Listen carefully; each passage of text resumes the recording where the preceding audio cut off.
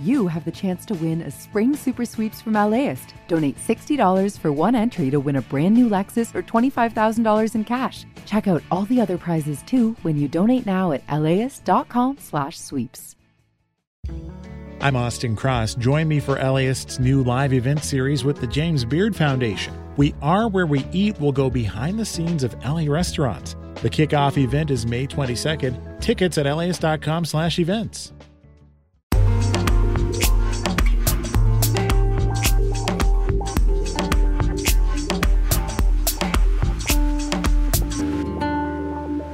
LAist Studios. Today on the LA Report. A freeway closure in downtown Los Angeles stands to cause traffic delays throughout the weekend. Some Cal State University faculty members complain about the salary gap between what they earn and the chancellor's paycheck. They have to, maybe not match what a private institution is doing, but at least be in the ballpark. And Space Shuttle Endeavor's Go for Stack process makes a big move today. Good morning. It's Friday, January 26th. I'm Suzanne Whatley, and you're listening to the LA Report from LAist 89.3. Plan ahead if you're driving into downtown Los Angeles this weekend. LAist reporter McKenna Sievertson says there are major closures in store for the 110 freeway between the 10 interchange and Exposition Boulevard. Work begins Friday, but the 110 freeway will be closed in both directions starting Saturday night into Sunday morning. Caltrans crews will demolish a pedestrian bridge at 21st Street.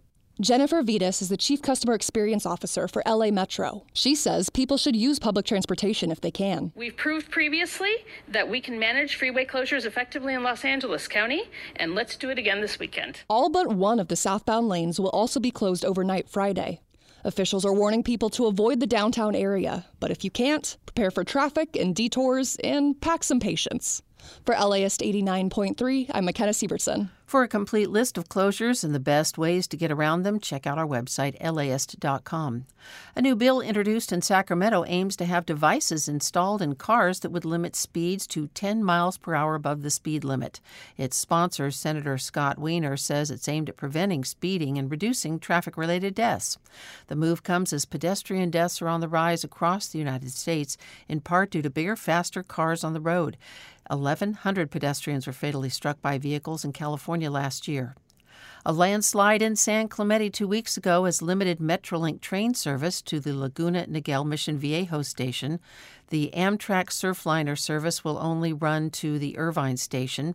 Metrolink spokesperson Scott Johnson says there is no estimate of when rail service can safely resume. Currently, Metrolink's track department and structural engineering firm are on site working collaboratively with OCTA and the city of San Clemente officials to really assess the situation and determine next steps. This is the third rail disruption because of a landslide in the area since 2022. Last year, a landslide near the San Clemente Pier sent boulders and debris down onto the tracks. 2 Los Angeles City Council members gathered reporters on the 6th Street Bridge this week to call attention to copper wire theft, the type of crime that robbed the new landmark of some of its signature lighting. Kevin De Leon and Tracy Park announced their commitment to combating what they describe as a brazen crime wave that cost the city about $17 million in repairs last year alone. Cal State University faculty reached a tentative contract deal with management earlier this week, cutting short a planned week-long strike. LAist's Julia Barajas reports many faculty members have taken issue with the gulf between their salaries and that of their chancellor, Mildred Garcia. Garcia earns about $800,000, and she also gets a housing allowance and a car stipend. Chris Tilley is a professor at UCLA's School of Public Affairs. He says executive pay can be a product of competition. If the public institutions want to attract quality candidates, they have to, maybe not match what a private institution is doing, but at least be in the ballpark. And Garcia does earn less than many of her peers, but that's not much consolation to upset faculty. For LAist 89.3, I'm Julia Barajas. Coming up, saying goodnight to the little helicopter that exceeded expectations far, far from home.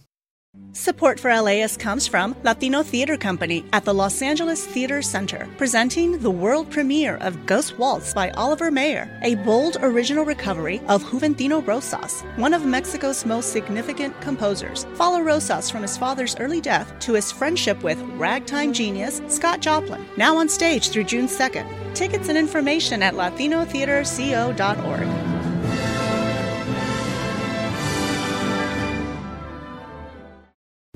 Imagine if you could charge your electric vehicle at the places you already love to eat, shop, and play.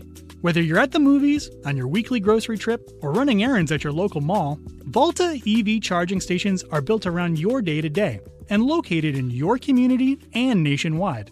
All you have to do is check in, plug in, and go about your day. It's EV charging made convenient. Download the Volta app to find your new favorite place to charge.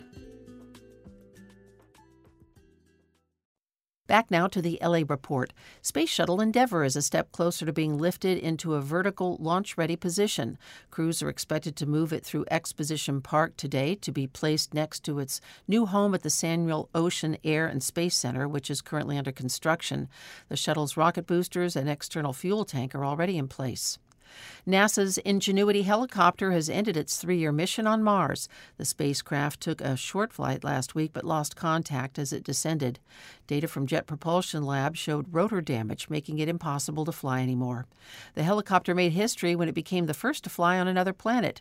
Ingenuity was designed initially as a demonstration project with plans to make 5 short flights in a month back in 2021. Its lifespan exceeded expectations as it went on to complete 72 flights on the Red Planet over 3 years. The 2024 James Beard Foundation Award semifinalists were announced yesterday, and 17 LA and Orange County chefs and bakers were nominated. Some of the nominees on the list include chefs and owners from Dulon's Soul Food Kitchen and Yang's Kitchen. Finalists will be announced April 3rd. Winners will be announced June 10th in Chicago. To see who made the cut, go to laist.com.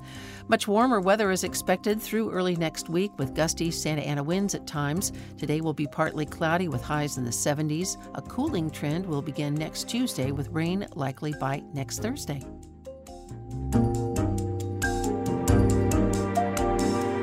Thank you for listening to the LA Report. You can read more news at laist.com or listen live anytime on the LAist app or on the radio at 89.3 FM. The AM edition is hosted and produced by me, Suzanne Whatley, with assistance from producer Tyler Wayne. Our engineer is Federico Garcia Rodriguez. Catherine Mailhouse is the Director of Content Development. LAist's executive editor is Megan Garvey. Original music by Scott Kelly. Check back here at 4 for the PM edition. Listeners like you help make the LA Report possible. Please donate at laist.com/join. And the LA Report is supported by Gordon and Donna Crawford, who believe quality journalism makes Southern California a better place to live.